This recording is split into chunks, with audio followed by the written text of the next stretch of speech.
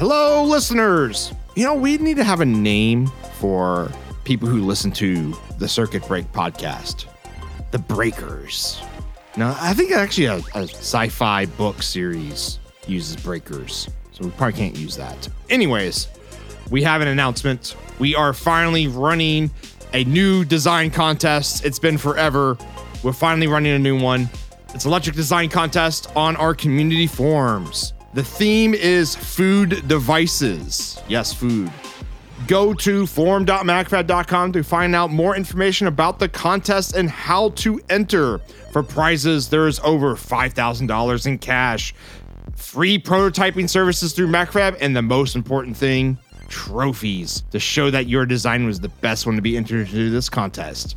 There will be a link in the show notes where you can find more information about the contest and how to enter. Seriously, we need to find out a name for people who listen to this podcast.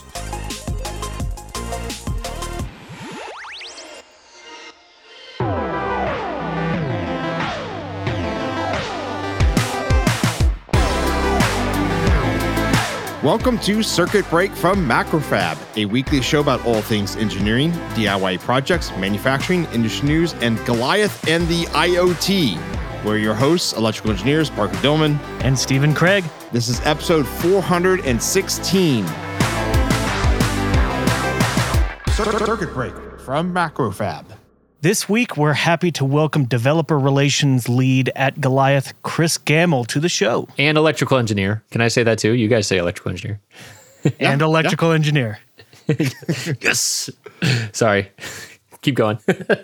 Chris focuses on hardware as being an electrical engineer at Goliath, which is a software company, and he tries to imagine the problems that hardware engineers might run into so they can be addressed before they become problems. Oh man, I wish that was my job. Thanks so much for coming on, Chris. How's it going? Good to be back. I think you guys have changed the name of the show since I've been here last. Yeah, we changed it from just the MacroFab. MEP is dead. Long live Circuit Break. Yeah, long live Circuit Break. You might have seen there was like a thread in our Circuit Break forum that's we should have named it. What was it? It's like Circuit Hour or what was the other one? Amp Break? Yeah, something like that. Yeah. A little portmanteau, yeah. Maybe like when I'm here, it could be like briefly renamed. We got to stick together. We're podcast pals. It's actually been a while, Chris, since you've been on the podcast. I would say, it's interesting. This like first couple months of the year, we've been getting like the band back together of like guests that have not been on the show for a long time. Yeah, classic guests. Yes. I've also been doing that on the amp. I think it's just something about, once you get to that level, it's like people have gone off, they've done their interesting stories, they come back, they have new things to talk about, familiarity. It's always fun to catch up with folks. So yeah, I feel you. So before we dig into Goliath, Chris, can you give us a little background on your engineering and what is like developer relations lead? That's kind of an interesting title as a job as well. Yeah. Developer relations is basically what software companies call application engineering. And so I've referred to myself as an application engineer when I talk to hardware crowds, but we're a software company, so it's developer relations. That's fine. We actually now also have a field applications engineer because that's on someone like in my mind, an application engineer is someone who's like developing examples kind of at the factory. Y'all have a factory at MacroFab, and developing examples at the factory. And then a field applications person would be then going and helping someone trying to use that out in the world, in the field, to deploy that sort of thing. So as the lead, I am the person that's coming up with what ideas and examples we should work on next. And that takes the form of, we do training. We do a lot of training around Zephyr, which is a real-time operating system. We build reference designs. We build hardware using great services like MacroFab. And we basically are the first customer for all of the stuff that our software team is building, right? So there's like there's much cloud engineers and firmware engineers. They're building things that then they expect some engineer in the world is going to go use. Well, me and my coworker Mike are kind of those early testers. If you would have told someone 30 years ago that we would have cloud engineers, you might think there'd be like weather. What is it? Meteorological. Yes, that's Yeah. Yep. Yeah. So you're primarily doing hardware things at Goliath, correct? Yes, I am the only hardware person at the company, technically. Mostly because that's all I know how to do, guys. If they ask me to do cloud stuff, I'd be like, I don't know what are you even talking about here. But yeah, I am the hardware person, building examples using hardware off the shelf, stuff I've designed. And then, does a cloud engineer term make sense? I mean, like sometimes that is kind of confusing too. No. Actually, for me, it makes sense because that's like dealing with cloud-based infrastructure is what like AWS and Azure and all the different Goliath, flavors. Yeah. Yeah, exactly. And how's that different from just software engineer? I think kind of like a square is a rectangle, but a rectangle is not a square. I think it's like that. So like in-group, out-group. More specialized. Yeah, it's more specialized. Usually it's, I think like cloud engineer as well. I mean, it usually depends more on the stack of like what the cloud is using, but often they have a lot of capabilities across those things. So for example, at Goliath, we use Go on our back end. So all of our cloud folks are Go focused, but then there's also things like Kubernetes and containers and alligators. I don't know. I'm just throwing out words now. The last one was a fake one. I feel like you can just start to like you'd fool me. yeah, right. Cockroach DB is actually a thing. I don't know if you guys knew that. Yeah, and so they kind of go across all of those capabilities, and then tie it all together too, right? There's a lot of plumbing involved when you're hooking up databases and front end modules and IP stacks and all the things that are out there. It's really, the breadth required is quite impressive. I had to look it up, but yes, Cockroach DB is a thing. I was really hoping it is a thing. I was really hoping their tagline would have been something like the database that can't die. Yeah, that doesn't seem they have anything like that. Yeah. I always remember them because I think it was at DEF CON actually. I think they had, no, that was something else. Remember that there was someone that had like a really big cockroach badge at Badge Life at some point at DEF CON. Oh yeah, and what was? But it wasn't it wasn't Cockroach DB, I don't think. No, but I remember at DEF CON there was, so that was a while ago. Okay, so we have a lot of software tech words flying around here. Let's jump back. Yeah. What is Goliath? Goliath, yes. Okay, so you remember how I said like there's a lot of breadth required to like do cloud engineering. Basically, Goliath kind of takes care of all that stuff for you, right? So it basically all of the things that you might have to do. So I am the hardware engineer. I want to build a product that's IoT based. I want to like make it connect to the internet and send data to various places. Well, I have no idea how to do that, right? I don't know how to do any of the cloud functions. Even, I could go follow some tutorials somewhere, but keeping like a really reliable service up and going and monitoring and like understanding all the things and scaling it too, right? That's really tough stuff to do. And so that's the Goliath product. Basically, it's a back end, it's a management console, it's different export capabilities out to different services. That's like the Goliath product. But then there's also an entire firmware team that then makes it even easier to connect to that stuff, right? So Goliath, one of our main ways of connecting is CoAP. I don't know if you guys have heard of that before. A lot of people have heard of MQTT, but CoAP is the Constrained Application Protocol. It's kind of like a little more lightweight UDP-based thing for connecting, so basically for sending packets to the Goliath backend.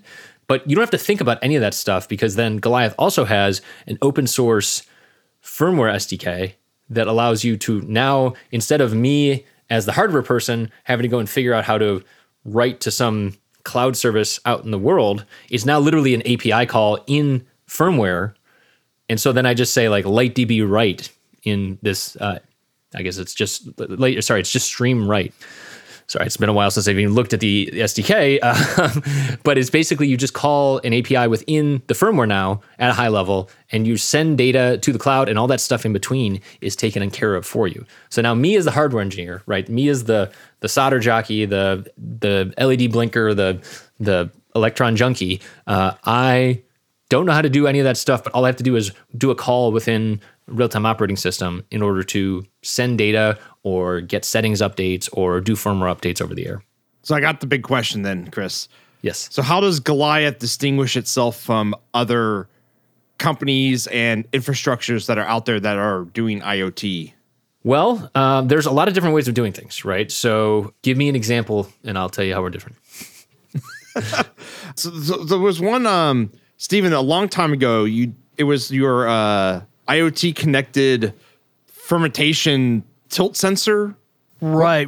Yeah, it was a tilt sensor that you drop into. Was it Spear. Eli Hughes' company, T0, or someone else? No, this was actually an open source kind of Okay, cool. project, but I don't remember. UbiDots. I think it was UbiDots was the name. UbiDots, sure, great, And, great. So UbiDots is like a visualization platform, right? And they have an amazing like front end like visualization for that. So like they have an app now, they have a website for visualizing stuff, but then they also have an MQTT broker, right? So basically that could work. Now, if you wanted to have like a tilt sensor that's maybe ESP32 based, you could have it go and talk to the MQTT broker. But the stuff that's a little bit different with Goliath in that case is, so we can actually export to UbiDots, but there's basically other things that are layered in there, like firmware updates, being able to send settings down to the device then as well. So thinking about like how you would do that and process that. I'm actually not sure the MQTT capabilities on UbiDots, but I know there is a broker there, but basically being able to send like, I want the tilt sensor to light up when I talk to it, basically doing a setting on the cloud in Goliath. It would then get passed all the way down through all the different layers to the device using, again, one of the differences there is CoAP versus MQTT. That's kind of getting into the weeds of like what is differentiated there. And then managing that across all of your devices that might be in the field. And then another good example would be like Particle. Yeah, so Particle is a great service as well. Like really, I've done a bunch of projects with them as well. And so Goliath does not have any, despite me being the hardware engineer, we actually don't sell any hardware. And so the idea being that, so with Particle, usually you need to buy like one of their solder down modules or plug-in board, which are really great. But once you want to move outside of that, so say you wanted to cost down a module or your end product, or there's something that doesn't cover what you need from their hardware offering, you can't go and take the Particle service, the cloud side, and actually put that onto any device. And Goliath, I'll stop before saying any device, but because we have so much firmware capabilities across different ecosystems, different software and firmware ecosystems, that we can go on many, many, many devices, all of which are custom as well, right? So there's no need to go onto just dev boards. You can go and customize using things like Zephyr real-time operating system or ESP-IDF or things like Modus Toolbox, basically all of the different target ecosystems that we go for. Curious if you have any use applications that you can share with us. Sure. There's actually, so I mentioned earlier the reference designs, and that is basically kind of the thing I do on a daily basis. So projects.goliath.io is my home base for all that stuff. And there's different application spaces targeted on there. So basically it's taking a common platform. All of them are using NRF 9160 from Nordic with a bunch of sensors attached to them and kind of a breakout board that I've initially built. And I could talk about the natural successor to that board, which is what I just built recently with Macrofab. But basically then taking that, plugging in things like click headers, retargeting it at different applications like CAN-based applications or air quality monitoring, basically being able to show that the flexibility of a platform like that and a platform like Goliath. So the hardware is really it's always the same in those cases, but it doesn't have to be, right? It could be retargeted at ESP32 or RT1062 from NXP or different platforms that are out there. But because it's at this high level in a real-time operating system, it can retarget for any kind of custom hardware you can dream up and program. I was looking at that project blog, I guess you can call it that, and you call them follow alongs, and where it's really intuitive in how you go through the entire process of putting everything together and kind of getting this. It's been always one of my biggest gripes when you try to get onto one of these platforms, and I think it's because, Chris, you're a hardware engineer and you're speaking the hardware engineering language, and whereas like software developers writing how to get onto their platform, they speak the software engineering side, and there's always that slight disconnect. Right. Yeah, I'll probably butcher this story, but Jonathan, our founder, used to talk about basically he had been talking to someone that was doing like certificate-based authentication to get a device, verified onto a network. And it was like the size of the certificate was so big that it actually wouldn't fit on the microcontroller that they were targeting. And it was because like, well, of course your device is going to be able to have a certificate just like a web browser does. And it's like, well, these are embedded tiny devices. It's just like a different set of constraints that you have to be thinking about. And Goliath is embedded first, thinking about power consumption, thinking about data throughput, basically things that you're going to want to target and put out the world that aren't Raspberry Pi based or other similar Linux based systems, low power, constrained devices. That's going to be kind of the the way to think about things. And you need to have not perfect knowledge of all the way down to the electron level, or having a register map in your head of a microcontroller, but having that consideration there is really important, I think. And doing it from a software level where it's like, oh, everything can be everything. That's kind of like where we get into like layers and layers of abstraction. Everything can be everything. It's just software. It's like, well, there's some hardware you gotta dig into at some point. So let's back up a tiny bit. And you were talking about how when you're designing your device and you push it out, or I can't remember the exact command you were talking about, but you talked about the gap between, the cloud and then your device. There's the stuff in the middle that with Goliath you don't have to worry about. But that stuff in the middle is really important. We've been talking more recently on this podcast about IoT devices and security. Yeah. So what does Goliath offer for that kind of consideration? Yeah, on the security side. Well, so you always want to make sure that your devices are talking over an encrypted channel first off, right? A lot of devices are like, well, that's just so much overhead. I'll just send unencrypted traffic, and what's the big deal? Who's even looking at this traffic? And it's like, it's easier to troubleshoot if I just can throw it on Wireshark.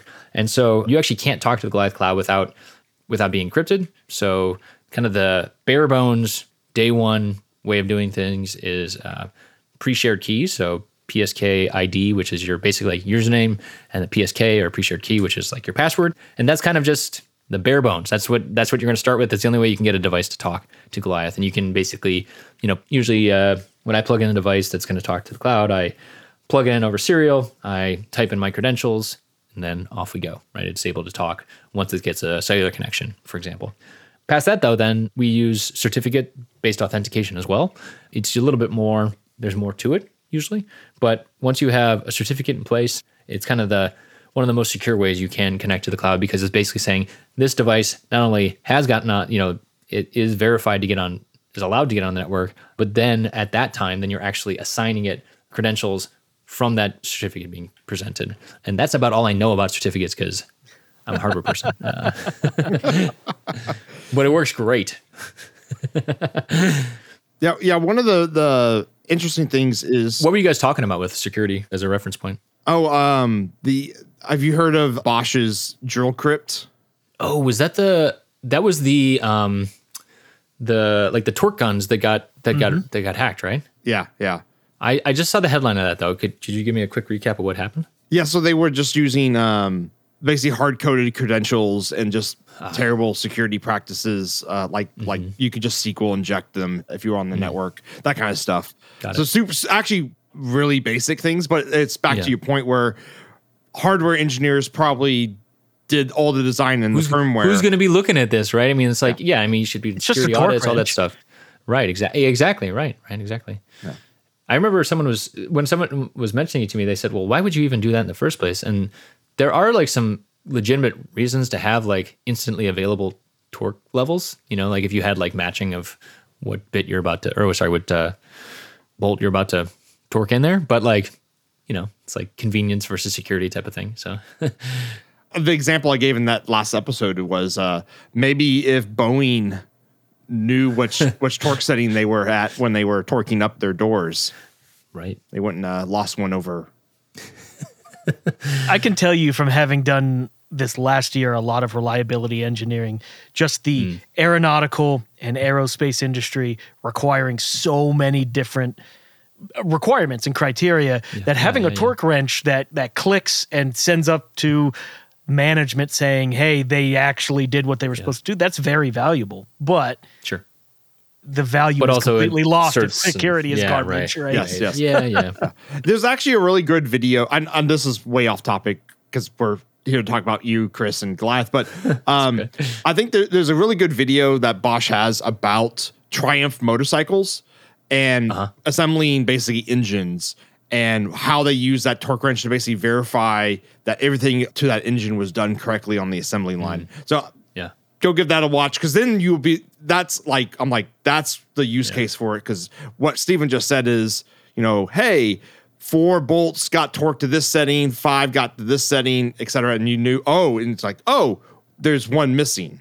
Which one is it? Right. Yeah, right. There's something with it can also detect, some of them I think can detect positioning. So you can know which bolts were torqued and stuff like that. So I think one thing to kind of point out from that system, though, and generally, like it's like, we're like laughing about this, like, oh, why wouldn't they think of this stuff, right? But the thing is, like, when you're starting a new project, right? Like the three of us are probably on the bench troubleshooting, or trying stuff, hacking at stuff, whatever.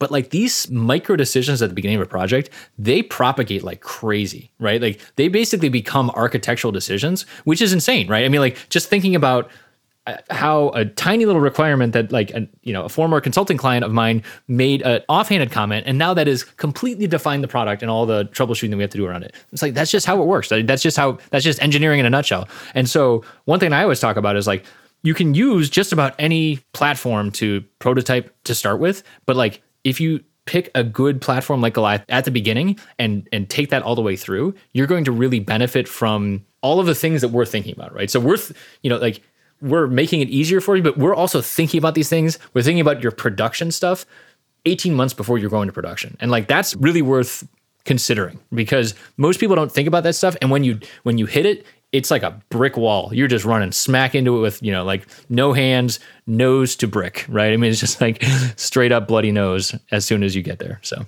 I think it's funny because... Is that a good sell? I don't know. Too bloody? I always laugh because every time we talk to someone about design work or about, some traps to dodge in designing, the solution always seems to be, well, just think about this as early as you possibly can and build it into the project, which is true, but it's also very difficult because like you were saying... But you don't know what you don't know, right? You don't know what you don't know. One of the biggest problems, one of the biggest problem phrases in all of engineering is how hard could it possibly be, right? I mean, like that is something that I have uttered umpteen times and it has bit me every single time. And so it's like, yes, there is potentially, you might have more to think about up front if you're choosing a platform like Goliath or using an RTOS like Zephyr, but man, do you get the benefit on the back end. And it's just like, you can't know, but once you've gone through it and you have those battle scars, people who have gone through it and have those battle scars are like, oh yeah, I've been there. Like that is, I need that. Well, I like your example of when you're designing something, especially as a hardware engineer, your head's down at your bench and you're just trying to get your thing to work. And if my boss came by and was like, hey, have you thought about security on it? I'd look at him and be like, dude, I'm just trying to get it to work. No, LED's not blinking. Right. Yeah, for sure. So if there's a system that kind of takes care of that for you, that's a big thumbs up. I'm actually curious. So you're saying you're the hardware guy at Goliath, but Goliath is in effect a hardware company, even though the product itself is software, right? I mean, it's supporting hardware. Supporting hardware, but it's really, it is a cloud company. I mean, like that is, it's weird. Yeah, it's no more hardware than any other software company that's running on your computer.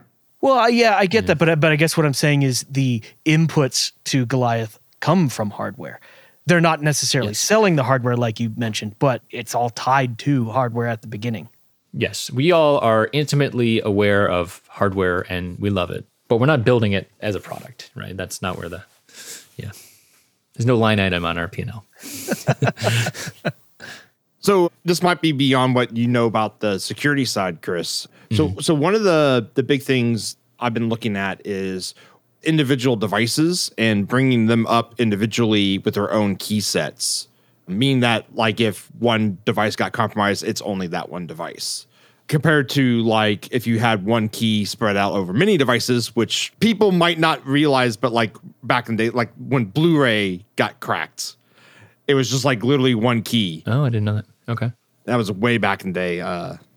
Like 07-ish? Anyways.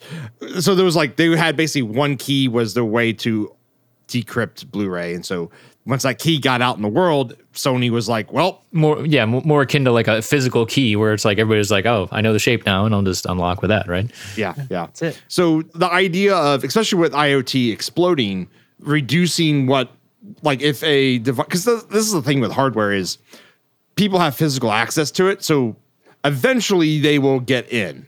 That's just how it is. And go talk to Joe Grand if that guy can get into anything. And so so it's reducing your exposure if a device got compromised. And so one of the ways is to unique keys and that kind of stuff. So if one device does get compromised, it doesn't compromise the rest of everything. So you're interested in that, but are you asking me how to do that? No, I'm just asking. Yeah, I'm asking if Goliath supports that kind of provisioning. Yeah, that'd be certificates, right? So basically, it's like you have a derived certificate off a root certificate. I don't know any of the stuff that works under the hood, so I'm just saying some words that I know. But even instead of like, so like for the Blu-ray example, right? That would be like if everybody had the same username and password, which also wouldn't really work because you wouldn't have individual records. So it would be hard to replicate like that. But in a certificate-based system, basically you have a certificate on the device. It's been derived from a root certificate, and then that public key of that root certificate, I believe, is then put onto the Goliath cloud. So you can say, oh, I actually know that this is cryptographically allowed. I'm just saying words now. This doesn't make any sense. Basically, because they're all derived from a commonly known source, that's how you know it's supposed to be on the network. And so even if you have one of those certificates, you wouldn't be able to then go and generate a bunch of others. So I think all you're missing now, Chris, is for you to say blockchain and AI. No, I don't see those ones. And then you got all of them. Although our cloud lead had a good post the other day that said, I accidentally mistyped API as AI, and I just raised $100 million. That's great. Actually, totally random off topic. Where did the name Goliath come from? You may notice that in the middle of Goliath, there is IoT. That's why it's spelled different than the biblical Goliath, which has an A. And then I'm not sure the rest. There's IoT in the middle. That's what I know. I should probably know that. Yes, I should know that. How long's Goliath been around for? So it has been around almost 4 years. What year is it? It's 2024. Yeah, it's in its fourth year. So yes, in its fourth year. So I want to talk about a little bit on the Goliath backend. Sure. So it's able to monitor devices and that kind of stuff. Is there any kind of processing that it's capable of, or how do you get data out of it to process it? Sure. Yeah. So like, for example, say you had, where is it? Here it is. So here's like an air quality monitor. This is for Stephen Parker, but this is an air quality monitor, right? This is a NRF 9160. Underneath, it's got HVAC click from Microelectronica, which is basically a CO2 sensor. It's got an air quality monitor sensor. It's got a BME 280, which is temperature, humidity, pressure, all that stuff. And so this thing is basically on a regularly scheduled, basically on a programmable amount of time, in this case, 60 seconds. It's basically just piping data up to the cloud saying, here's some new readings. I just took some new readings. Then I'm going to go back to sleep. So that data then gets sent over to LightDB Stream, soon to just be Goliath Stream. And then it's in the Goliath kind of backend, right? That's kind of the first thing. So it traveled from this device in my hand, which people can't see. It talked to the local cell tower. From the local cell tower, it got routed to the Goliath CoAP endpoint. And then it's been processed. It's actually been compressed as well, or it's been serialized rather. So then it gets deserialized, kind of expanded a little bit.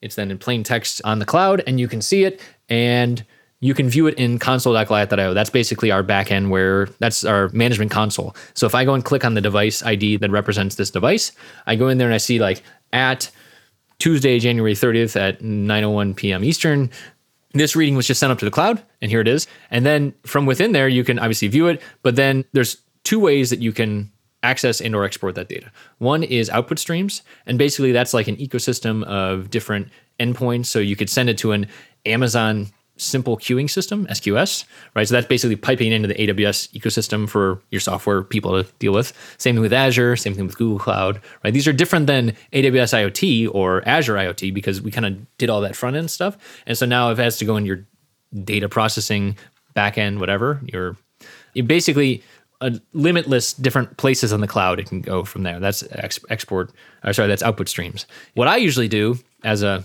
individual just kind of wanting to visualize this data is usually I go to Grafana, and then from Grafana, which is like a charting thing and a web. It's kind of like Ubidots. Yeah, it's kind of like Ubidots. Ubidots is another example as well, right? So Ubidots is actually another output stream that we have, but you can also talk to the Goliath REST API. So say you wanted to just query or even get a WebSocket from a device, basically getting notified that, hey, there's a new reading. That would be like a WebSocket. That then gets pushed to something like Grafana, and then you just see the new dot on the chart there. And that's something that I do very commonly, where I'm just piping data from a device in the field, and then I send it up to the cloud, and then visualize it in different places. Now that's like device to cloud, right? There's other things like bidirectional, right? That would be like LightDB State. And that's basically like having a database where both sides can write to it, and you can basically say, this value has been updated by device or cloud or device or cloud, and go back and forth there. There's also things like cloud to device, so like a setting service. So I said this thing goes every 60 seconds. Well, if I wanted to instead update it, say, send me one every hour, right? You just send that, you set that on the Goliath console. You say if I want it to be on a device level, on like a group level, or on my entire fleet level, you can go and send that sort of thing. So that's cloud to device.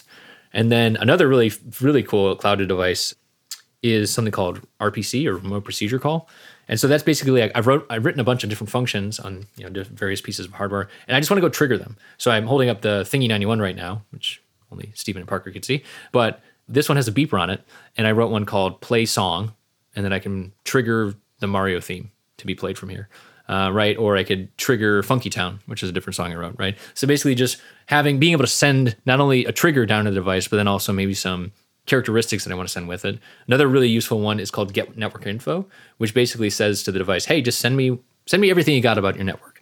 And it just sends it that one remote procedure call, and then everything that it knows about its network. So what tower it's talking to, what its signal level looks like, all of the, basically everything about that then gets piped back to Goliath as well. And that's done on a dynamic basis. It's not like that's not sending it all the time. It's only done as a subroutine when it's told or asked to send back that data.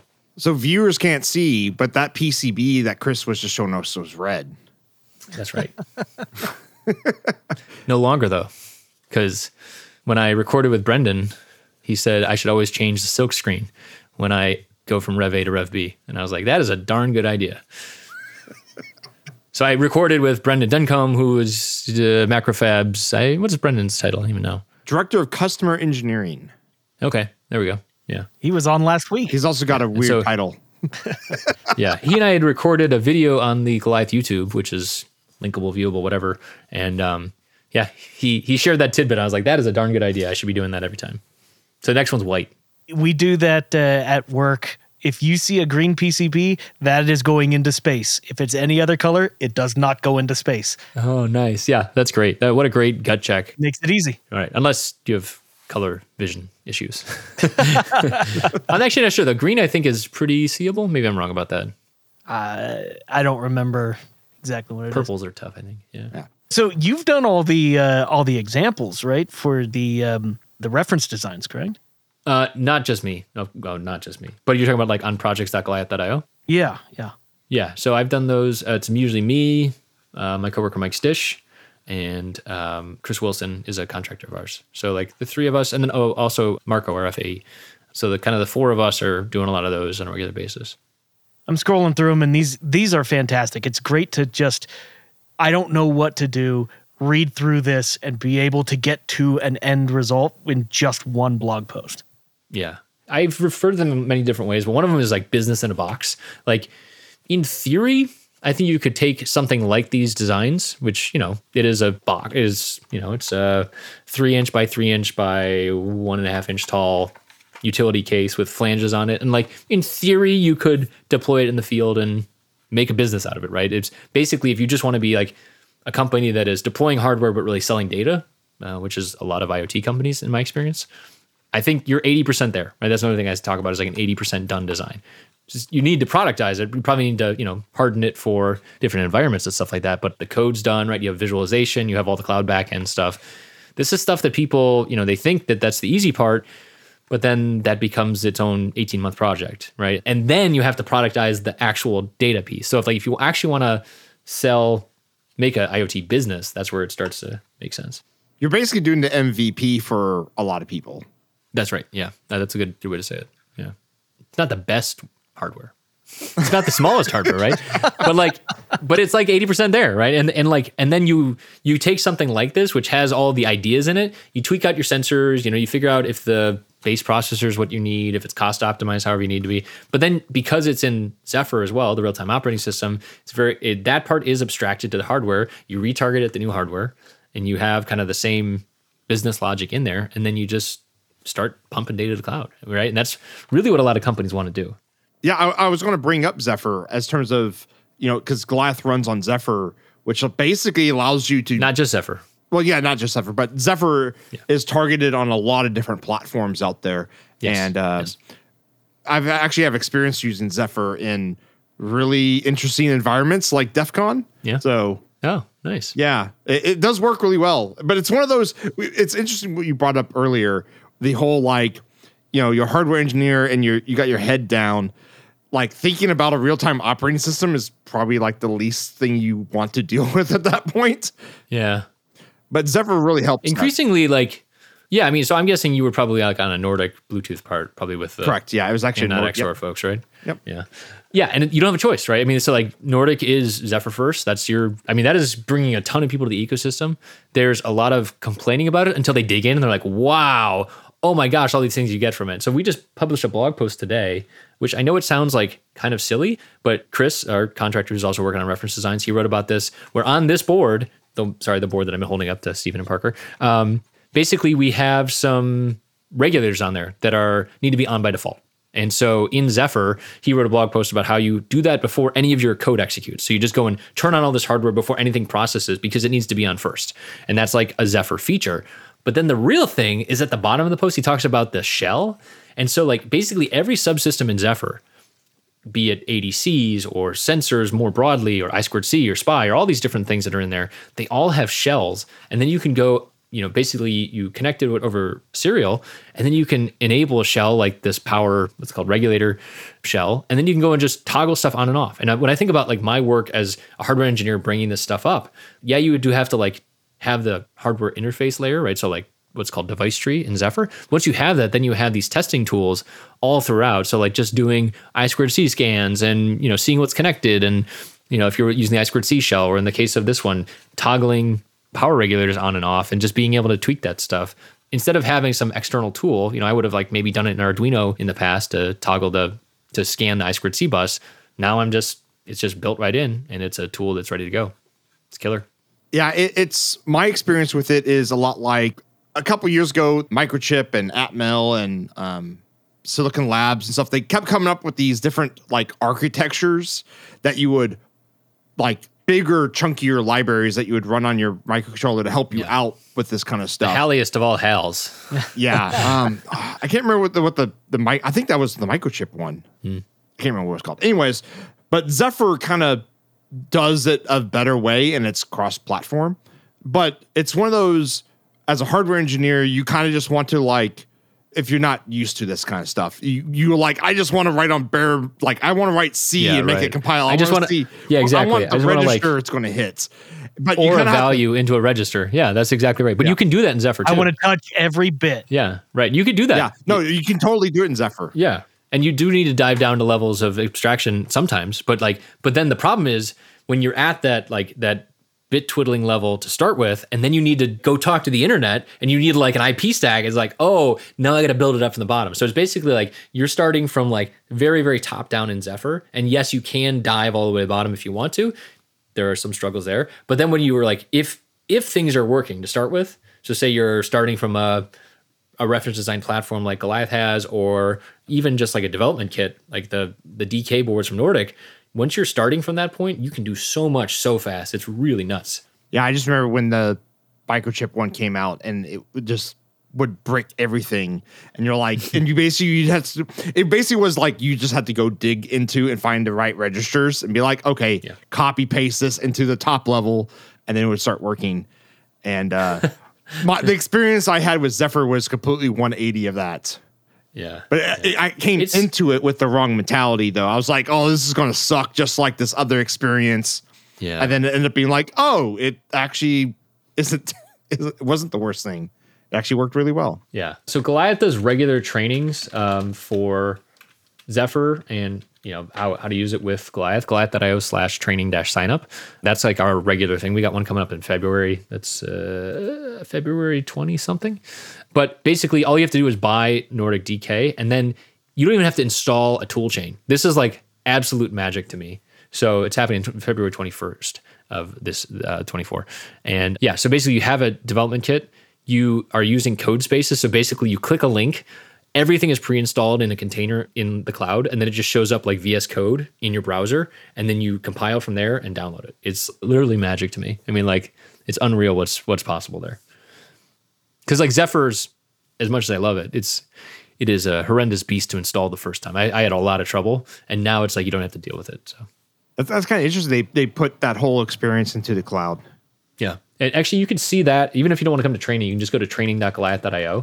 And that is all detailed there. So you can actually just go and click in, and like it's like 30 seconds to be like from like booting up a container. You need a GitHub account. Sorry. But then it boots up a container, and then you're just ready to compile. And then you can follow along with the tutorial. So it's really quite impressive. That's all my teammates. It's not me. And our CEO, Jonathan, he did all the container stuff. So you mentioned that you were you had a video with Brendan. Mm-hmm. So what was that whole talk about? Oh, it's been so long, Parker. That was about, basically taking hardware to production, right? So we were talking about macrofab services, of course, and this board that I've been working on. But then just kind of like best practices for not just designing the board, but then thinking about like past that. So like Brendan's talking about things like testing once your board's kind of through production, programming, end of line type stuff as well. That's what I can remember right now. Should probably pull that up, huh? No worries. I've met Brendan once, and I could tell he's really into testing. Yeah, he definitely. The number of times he said to put more test points on your board is, I think it was in the double digits. It's kind of interesting because Brendan goes both ways. So on that test point thing is when you're spinning up for the first time and doing your first initial runs, yes, all the test points. But it's like, if you're in production, take them all off. Yeah, right. Yeah. Because Brendan had a webinar today, too, talking about physical security and PCBs. Ah, yes, that's the thing. I mean, if you have like 4 test points, then you're like, these are the SWD pins. Come on in. Yeah, exactly. But the thing is that it's not really going to slow people down too much if they have access to your device. Yeah, that's what I was talking about earlier. But here's the thing. Like, so this is something I talked to Josh. Anyways, one of the guys in the security community, he's like, you could always pipe something like a light sensor to your device, and have connectivity or have like sensing capabilities to know when your case has been breached, things like that. So there's a lot of interesting things you can do there. It's really just understanding how you expect your users and your attackers are going to interact with your hardware. Mm-hmm. So on Goliath, so what's in the future then? What's the next project that you're going to do a follow along on? Yeah, so follow along, I guess I didn't explain what follow along hardware is. So I'm holding up a custom piece of hardware that y'all can't buy. I guess Parker could go and pluck it out of the production line right now, but please don't. It's supposed to be my house soon. And you just gave me permission. I'll drive on over there right now. Yeah, I know, right? They let me do whatever I want, yeah. So that is a piece of custom hardware that I've been working on and producing through Macrofab, but you can't buy it, right? So if I'm showing an example with that, it's got this case, it's got like a custom front panel board and stuff like that. That's not that useful, but because it's Zephyr and because you can retarget other hardware, basically we say, here are the parts you can literally go buy off the shelf right now. So NRF 9160DK, Arduino to Uno to click board, because all these dev boards still have Arduino headers on them, fine. But then there's an interface board to microelectronic to click. Then there are a bunch of click headers that we implement there. We designed from the beginning having off-the-shelf hardware. So then it's basically, there's a configuration file that changes between the custom Aludel board that I've designed and my team and I work on, and then this off-the-shelf hardware, and then you can just go and retarget it. And that's really important to us because, like you said, if you're trying to figure out an IoT project, or if you already know one, right, you've found that you need an air quality monitor, you want to show your boss something working like a day or two from now, like that's amazing to be able to do that without soldering wires everywhere, whatever. It's basically just taking this idea and then implementing it and showing the data, which is ultimately the product. That's one thing that I've come to accept, unfortunately, is IoT companies, the data is the product as much as I want the hardware to be the product. And so how do you get to that product as fast as possible? Yeah, all it would take is the company credit card, going to Mauser and following along on the Goliath blog for that. Yeah, exactly. So interestingly, what was the name of the board? The Aludel? Yes, what is that? Aludel is a platform. Okay. It is a medieval alchemical container. So basically it was like alchemy was like a bunch of horse hockey, but so it was like all silliness, but I love like how they had names for all these different vessels and things like that. And so I knew I was working on a case that was going to contain magic. And so I was like, oh yes, alchemy. And then the newest board is called the Aludel is kind of the platform, and then the Elixir is the new board. Gotcha. So a lot of thematic alchemy things. Also, I don't know if you remember this. You remember the game Alchemy? It was like a Flash game, and it's been like, do you remember that game? Alchemy, not It is ringing the a bell. most addictive game. It's like you start with like 4 or 5 elements on like the side of the screen, and then you like drag them into this play space, and then you start dragging them on top of each other. And then so it's like fire plus water equals steam, right? Now you have a new element to play with, and steam plus dirt equals, I don't know, like lava. And you know, some of them are kind of like mental leaps. It is such an addictive game. And it was like, I remembered it from like, I think it was like my college days when it first came out. And then I was searching for all these things, and I found it when I was looking for the names. And I was like, oh no. That was Is a it weekend. is it the one with the triangles? The triangles. This must not be it. I don't know. Alchemy game. Let's see. Alchemy Flash game. I got littlealchemy.com. I think that's the one. Like, okay, yeah. This that's is what this I'm is more thinking in of. line with what you're talking about. Yeah. It's so much fun. It's so addictive. Be very careful. If I'm just talking and Parker and Steven are not talking to us, the episode is because Apparently, they Little got looped Alchemy in. 2 is out. There you go.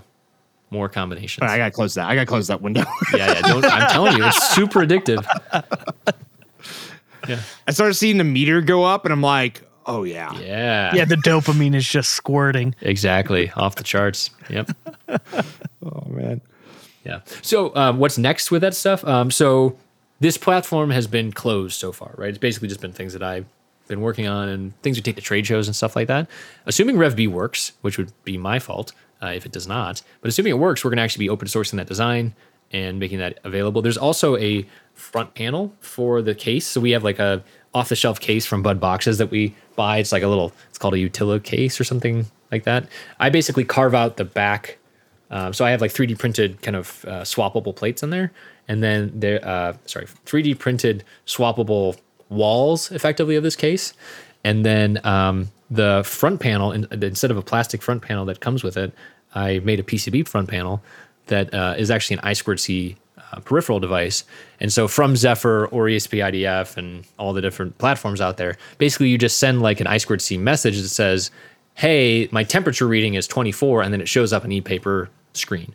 So it's all e-paper and nice and pretty. And yeah, it's great. So that's nice for trade shows. Yeah, I guess I can go the opposite way. You can have like CapSense buttons and that kind of stuff. It also has that, yes. Oh, of course. Of course. So I have to ask, because of the name Goliath 2. No, don't do this. What's the potential, Do it. David?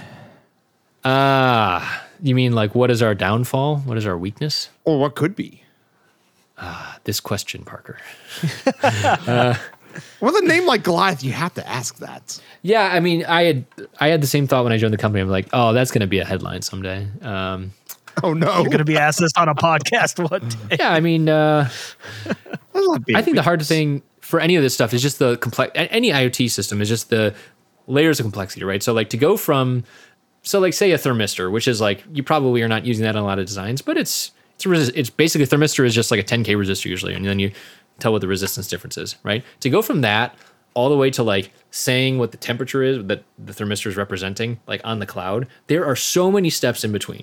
And like when I think about the amount of like cognitive and technological excess that I bask in every single day, it is kind of mind-boggling, right? Like I'm using a cellular modem to transmit that temperature all the way up to the cloud in order to pass it over somewhere else, and it's like, oh, my bread's done, or something like that, right? The triviality that it enables. The problem is there are lots of layers of complexity in there, and if people are, if you don't use a thing like Goliath, I think one of the complexities is that you then have to go and implement all that stuff yourself. I think one of the problematic things for Goliath at the beginning is that like Zephyr is non-trivial to learn. We help people learn it. We want people to learn it. We think, and other ecosystems that we support as well. We are here to educate and help people. But like sometimes it's frustrating to the point where I'm sure that some people somewhere on the internet are looking at our stuff and they throw up their hands and say, this isn't for me. And I want to help get them through it. But like that is a big risk because it is different than tweaking register values, right? But the things that you get along the way, the treasures that you get in the alchemical world, because I know you guys are still playing. No, I'm just kidding.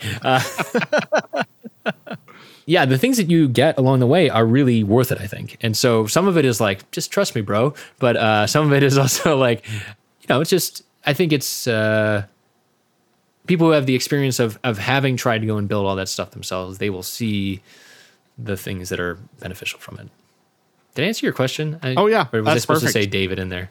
No. The answer is David Jones. That's the downfall. No, I'm just No, actually, I think you hit it on the head. I think in many ways you are the solution to that situation. And I say that just because I have experienced companies like this where they just say, hey, we've got this magical project and here's our API documentation. Good luck. Have fun. Yeah. And there's some third-party guy who's like, guys, I cracked the code. Follow my instructions on how to get this done. And being able to connect the dots, which in so many ways is what you are doing there, I think is the key to showing people how this actually works. Yeah, I agree. No, I agree. I was actually kind of surprised when I started at the company. I was actually a contractor to start with, but when I started, I remember there was I was following along. I think it was like a README or something like that. It was like someone's project README because they were doing stuff, and then they're like, "Well, you read the docs, right?" I'm like, "Oh, right. There's a doc site." But for software developers, that is the first thing they click. They just go straight there. I'm like, data sheet. I'll run towards a data sheet, right? I will run towards a step-by-step guide. And it's some of it is kind of the context that people come into, like what their expectations are. But it's kind of it has to be in all of the above. It has to be a forum. It has to be a step-by-step guide. It has to be docs. It has to be videos on YouTube, right? I mean, that's a modern thing that I do is just modern thing. YouTube, it's so modern, guys. Is it modern? I'm like... Well, as always, we approach it from a hardware perspective. Yeah, right. Now you're going to tell me that Goliath has an IRC channel that we have to go log into. Yeah. Reach out to them on AIM. Yes, right. Is AIM still around? I'm sure it is. It's got to be. Yeah, American Online is still making, I think, billions of dollars still. Oh, wow. Yeah. Still sending out CDs? Not for me, thanks. None for me. I was about to say, still sending out CDs to everyone. Yeah, right. Yeah. So before we wrap up, Chris, where do people need to go? We mentioned Goliath in a lot of different websites, but where should people go first? I mean, if you want to see kind of what it is, what we do, whatever, I would say Goliath.io. So it's GOLIOTH.io. And that's, just going to show you a rundown of what the product is and kind of different industries we target, stuff like that. I would say our YouTube channel, which you could find from there as well. If you want to just kind of see stuff in action. Personally, I usually go there first because I just want to just show me. Don't tell me. Don't send me docs or whatever. Just show me it working. I want to see it working once. And that's on our YouTube channel. Then our blog.goliath.io.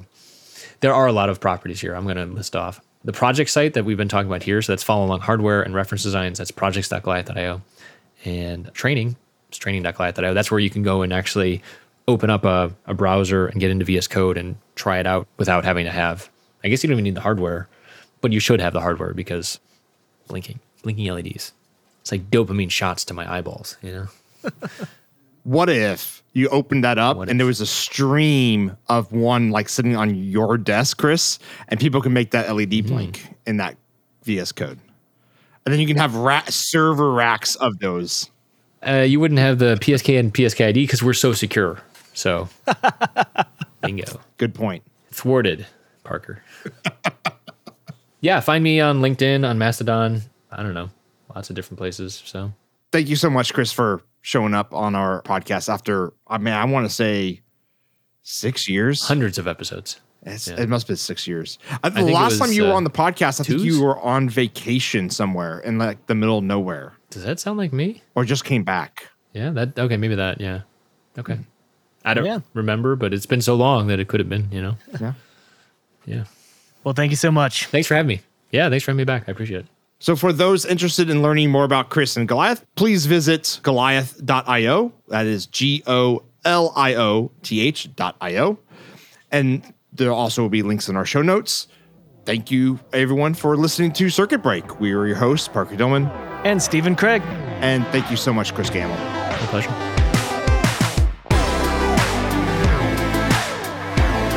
Thank you, yes, you, our listener, for downloading our podcast. Tell your friends and coworkers about the Circuit Break podcast. If you have a cool idea, project, or topic you want to discuss, let Steven and I and the community know. Our community, where you can find personal projects, discussions about the podcast, engineering topics, and news, is located at forum.macrofab.com.